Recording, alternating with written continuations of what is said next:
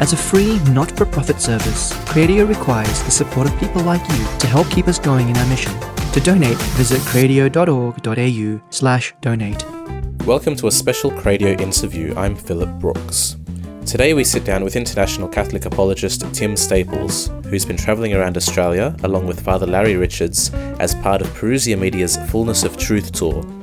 We ask him all about the 2020 Plenary Council coming up in Australia and speak about sacred music, women priests, and communion in the hand. This interview was done on location at the Parousia Media office in Dural, New South Wales, just before Tim spoke at the Culture Project's Restore Night.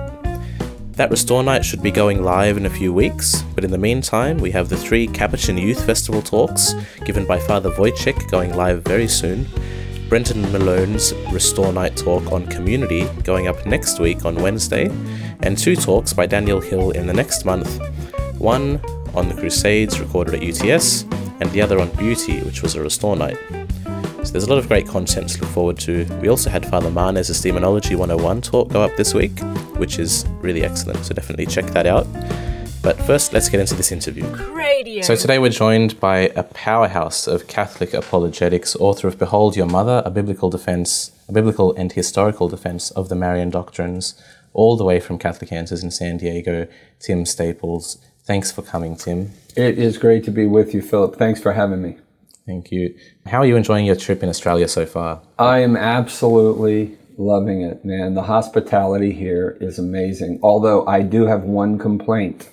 I'm going to be at least 6 or 7 pounds heavier when I get home, and that means I got to diet again when I get home. But, you know, it's phenomenal. I think Aussies have incredible hospitality. This is my 5th trip to Australia, and I can say every single time the hospitality is off the charts. Love these Aussies.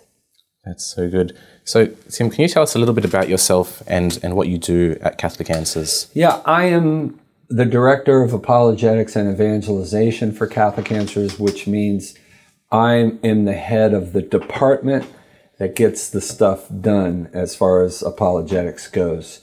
You know, I'm not in charge of publishing books and all that stuff, thanks be to God, because nothing would get published. But I'm in charge of ensuring that the product that we put out is orthodox, that our guys, all of our apologists, are prepared to do what they do.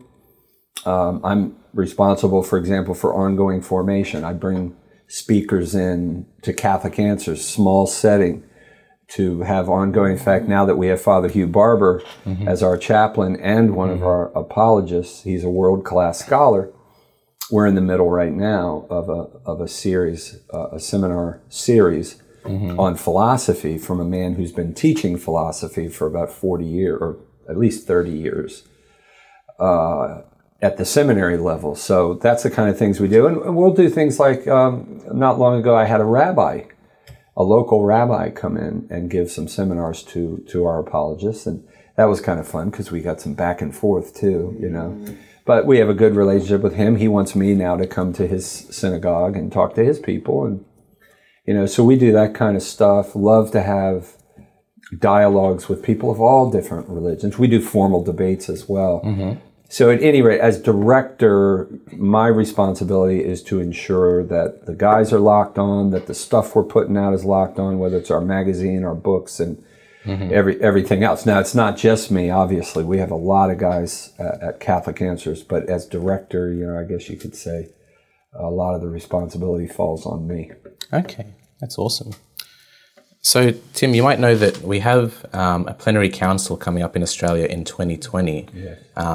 It's been advertised as addressing the following questions. So what are we as lay people called to do? Who are we called to be? And how do we need to change? Right. And so, you know, in the Catholic circles, especially with the young people, there's been a lot of confusion about what exactly a plenary council is and what it can address.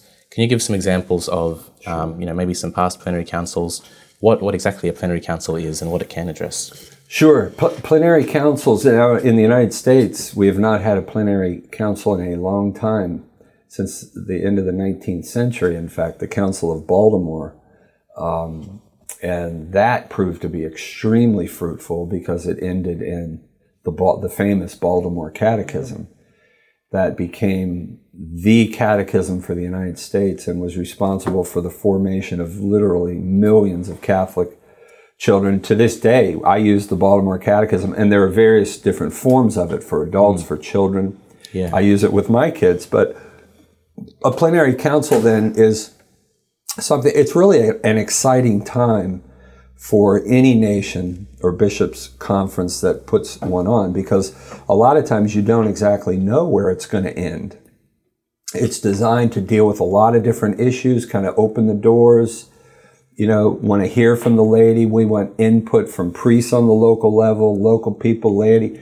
Everything kind of gets put on the table. You discuss things. People are shocked about the Catholics. You discuss things. You mean laity have an input? Of course.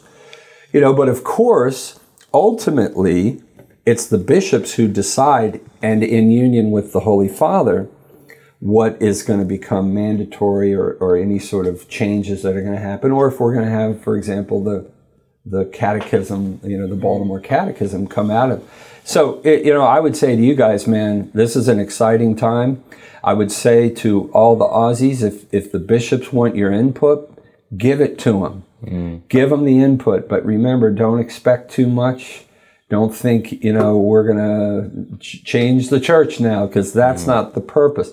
There is a legitimate, there are some folks who will respond negatively and say, what are we doing having lay people involved? That's not Catholic. Of course it's Catholic. At Vatican Council II, the council invited Orthodox, Protestants, all sorts of folks to come and sit in. Now, they didn't have final authority over anything, but we want input. The Council of Trent invited the Protestants to come, because we want input into what we need to cover. That is the church, the Pope, the bishops. In the case of an ecumenical council, of course, the Pope and the bishops. But same principle here in a plenary council. I think it's wonderful that the bishops want the input of the laity. Let's not get crazy about this, right? Yeah. But it's a good thing. No, it's good that you mention that, there are some people who might be bargaining for a bit more than they can actually get. Right. A few of the sort of ideas that have been going around in the early stages at the moment have been things like the ordination of women, trying to get married priests, petitioning the bishops for this sort of thing to be brought up at the council. Right. And also things like a return to true beauty and orthodoxy in the church, and a renewed focus on catechesis, which they say is the source of a lot of the issues in the church at the moment. Maybe you could talk about some of... Right. Yeah, you've covered a wide variety of topics there. And that's a very important point, because we have to make a distinction with regard to what a plenary council can and cannot do. Obviously, when it comes to women's ordination, this is an infallible teaching of the church. Women cannot.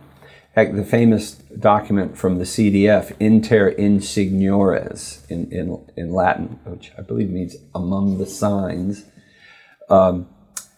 It's a wonderful document the CDF put out. I think it was 75 or 76. Beautiful doctrine. 6 essential reasons why women cannot be ordained.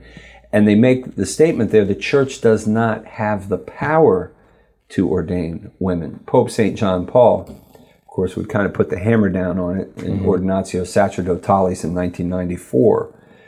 So this is an infallible teaching of the church, and there are profound reasons for it, quite beautiful reasons, actually. It's not a put down to women, any more than it's a put down to a man to say you can't have a baby, right? It's because this is the way you're made. We have to understand that just as a man is made in a certain way and a woman is made in a certain way, she can do things that he can't, and he can do things. That we have to see that context in the church, right? The priest is not just kind of like a father. He is a father. In the image of God, the Father. So to say a woman can be a father, what? That should be so alien to a Catholic.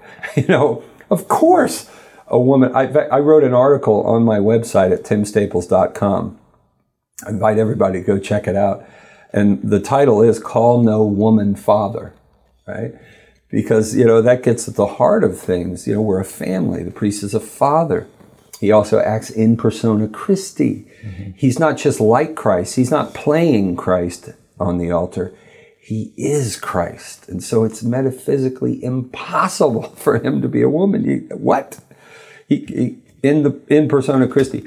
At any rate, so what we have to do is make these distinctions between what a plenary council can and can't do. Now, when you open it up to the laity, though, to say, we want to hear your concerns, of course you're going to get things like that, because some of the laity aren't formed well. They're going to say, we want women's priests.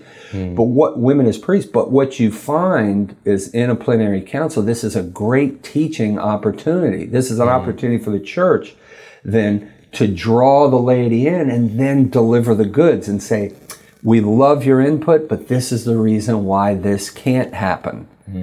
Right? So don't disparage people making these requests. I think it's actually important that they do, because then that opens up the door for not just catechesis, but evangelization.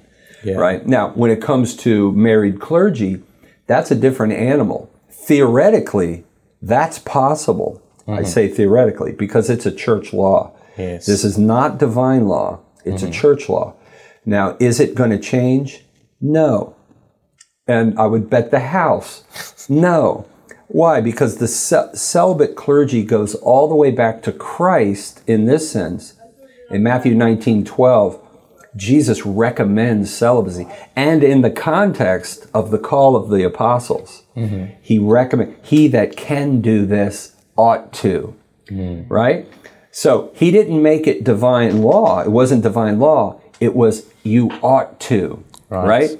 And so Jesus is recommending it. St. Paul recommends it in 1 Corinthians chapter 7. In the image of Jesus, St. Paul says, and it's interesting, in the context of people who work for the Lord, this is the context in which Paul says, the one who is celibate has more time to focus on the Lord and the things of the Lord, whereas the married person is divided because he has to take care of his family and such. And so in that context, Paul recommends celibacy to those who are working for the Lord. So that's why this goes all the way back to the apostles. Great book by Jesuit Father Coccini, The Apostolic Origins of Priestly Celibacy. It's a great book where he shows that it is apostolic in origin. It comes from Jesus through the apostles, but it's not divine law still. So that you can have in the church, for example, in the Eastern churches,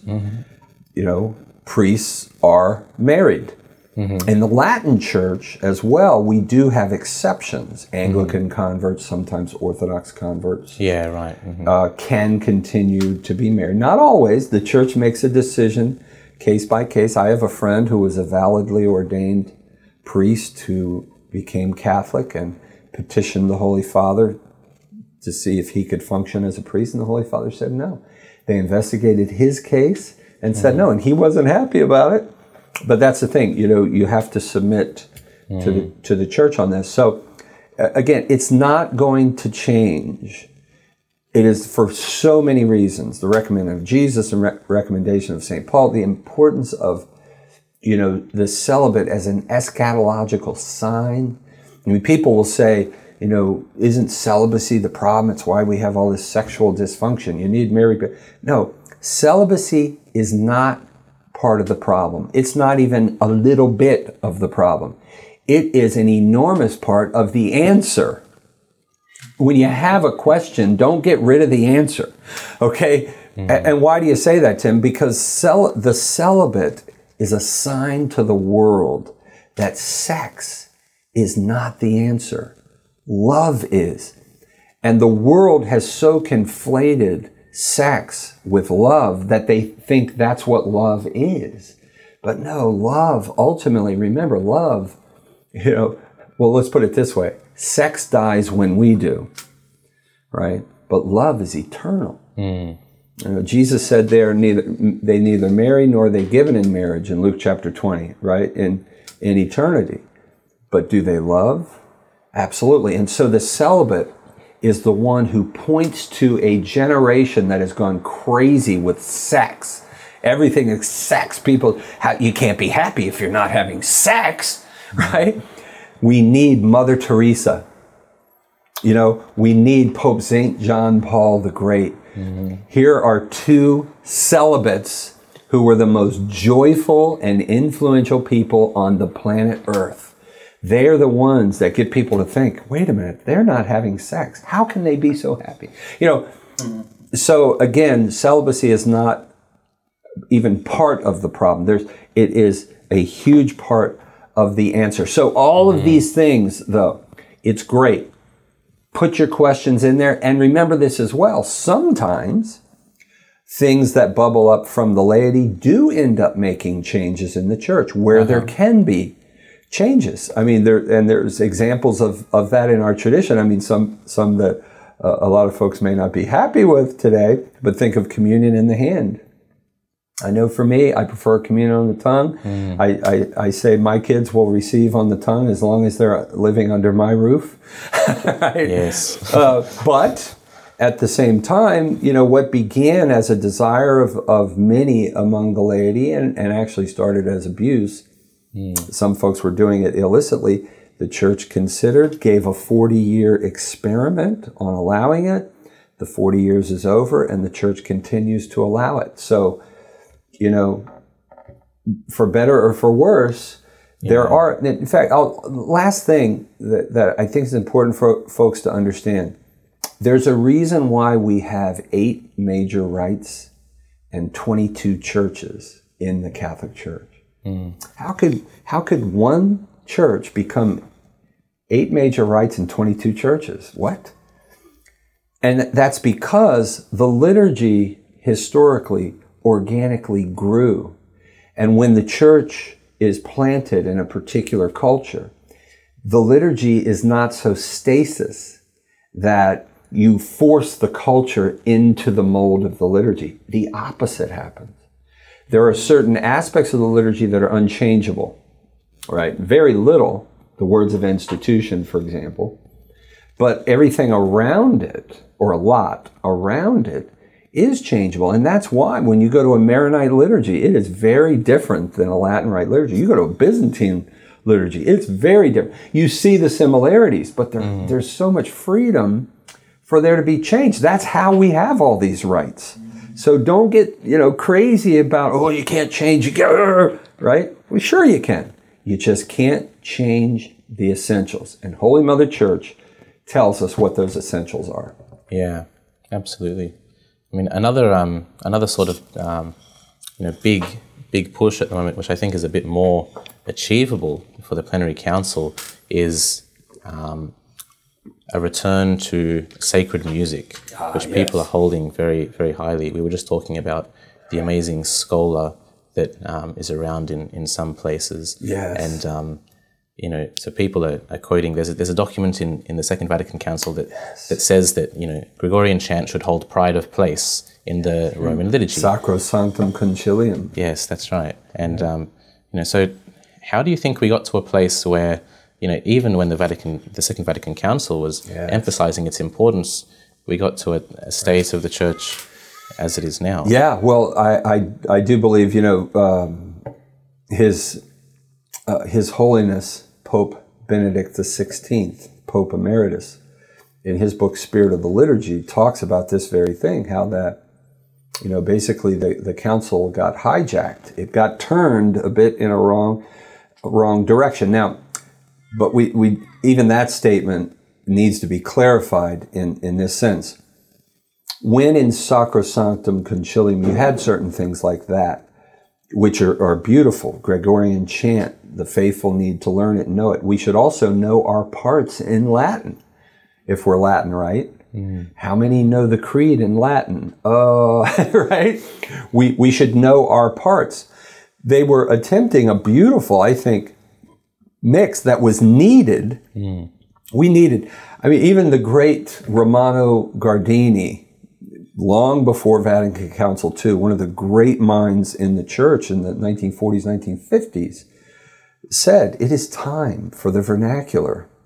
There were fathers at the Council of Trent who petitioned for the vernacular. Of course, the church at the time said no, because of course of all the confusion with the Protestants who were, claiming it's not valid unless it's in the vernacular and all of that. There was crazy stuff going on. No. But the time had come. And I think Pope Paul VI, when he promulgated the Roman Missal in 1969, he wrote a beautiful document that talks about this very thing and how, Paul VI says we're embarking on something revolutionary here. How can we leave behind the language of the angels, right? And of course, we're not leaving it behind. But he says, how this is such a beautiful language. It's a dead language, and so it preserves the purity of the liturgy. It doesn't change, and that's necessary. And we're going to. And he said many more beautiful things. That the sense of the oneness of the church. You can be on a different continent, and you're saying the same words together. There's so much beauty. By the time you finish reading the first part of his letter, you go, yeah, why are you going to the vernacular? He's like Thomas Aquinas. He presents the other side so well, you're convinced. But then he turns his guns and he says, but even with all of that, he says, I would rather speak 5 words with my understanding than 10,000 in an unknown language. Quoting 1 Corinthians chapter 14, St. Paul referring to tongues. I thought that was brilliant. He was, the first time I read it, I was like, holy cow, that makes sense. In this sense, we are, and he goes on to say, we are a religion of the Word. And in order to enter into the Word, you have to understand the Word. It's not enough to have a translation next to you to where, okay, you're reading along and the priest is in Latin and you're doing it in English. There's a disconnect there. It's an imperfect relationship there. But by knowing the Word, you enter into the Word more purely.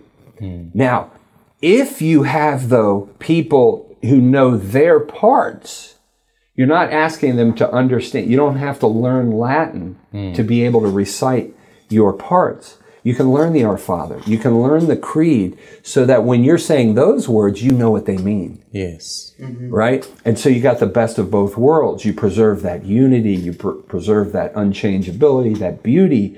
But at the same time, during the Roman canon, you're able to understand. So, I mean, the fathers of the council, it was brilliant what happened. And not just with regard to that, though.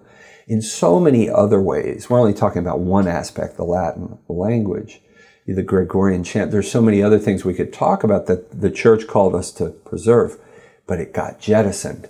Now, we have to remember this, that sometimes in these matters, it's the Holy Spirit. The Holy Spirit can move in the church and move us in a direction that even the fathers of the council did not see coming. When we're talking about ecclesiastical law, these are things that are not divine law. That can happen. And so the church, the Holy Father, has to be careful in not crushing the movement of the Holy Spirit. So there was a lot of things that were kind of allowed. There was experimentation, and I know it drives, we Orthodox Catholics crazy. But when the church allows things, you got to give it some time and let things happen. And I think now we're at a point with Pope Benedict, for example, where he started really, and John Paul even before, started guiding the church back. Let's reconsider some of this, and it's exciting now because we're with the change of the translation, for example, that Benedict finally incarnated in the church. Which was a very good change. Oh my gosh, it's glorious. The English translation is so much better now. That's an example. We kind of went, a little bit too far over here. Okay, and now we're being pulled back over here, right? So gently. Well, a plenary council is a time where laity can have their input and say, you know what, we want a more beautiful liturgy. We find that we've just gone too far in the party and the modern music and this. It's not conducive to worship. That's something the laity need to voice. Now, ultimately, it's the bishops in union with the Pope that will make the final decision. But this is a glorious time in Australia, man, to let those petitions be known. And just, look, we're laity, right? We're sheep. We're going to tell you, be honest. Just let it all hang out there. And some people are going to bring up things that are crazy. That, no, you can't do it. Women's ordination, you can't do it, right? But I say, go for it. Go ahead and say it, and then we'll take you aside and explain. Let me give you the 6 reasons why women can't. But then when you talk about, my kids are learning Gregorian chant, and they actually like it. And it's pulling them into, wow, okay, maybe the bishops will consider that. And let's see about implementing this maybe in at least one parish in each diocese. Who knows what comes as a result of a plenary council? Yeah, so many opportunities. Yeah. Thanks, Tim, for being with us today. Could we just ask you to pray for us here at Cradio and Perusia Media, for the whole team, and for the Church in Australia, that the Holy Spirit would guide us on this journey through the plenary council? Absolutely. In the name of the Father, and of the Son, and of the Holy Spirit. Amen. Heavenly Father, we thank you for the exciting things that are happening in the Church. So many exciting things. The plenary council, of course, being one very important one that's happening here in Australia. We pray for the guidance of the Holy Spirit, that, Lord, you would move the hearts of laity who perhaps haven't been involved in the Church, that this would be sort of the impetus to bring them back into the family and to give them a sense that they do have something to contribute. And we pray that you would guide the bishops in union with the Holy Father, so that we would see changes that are lasting, that are good, that are holy, and that lead people to a deepened relationship with you. We ask this through Christ our Lord. Amen.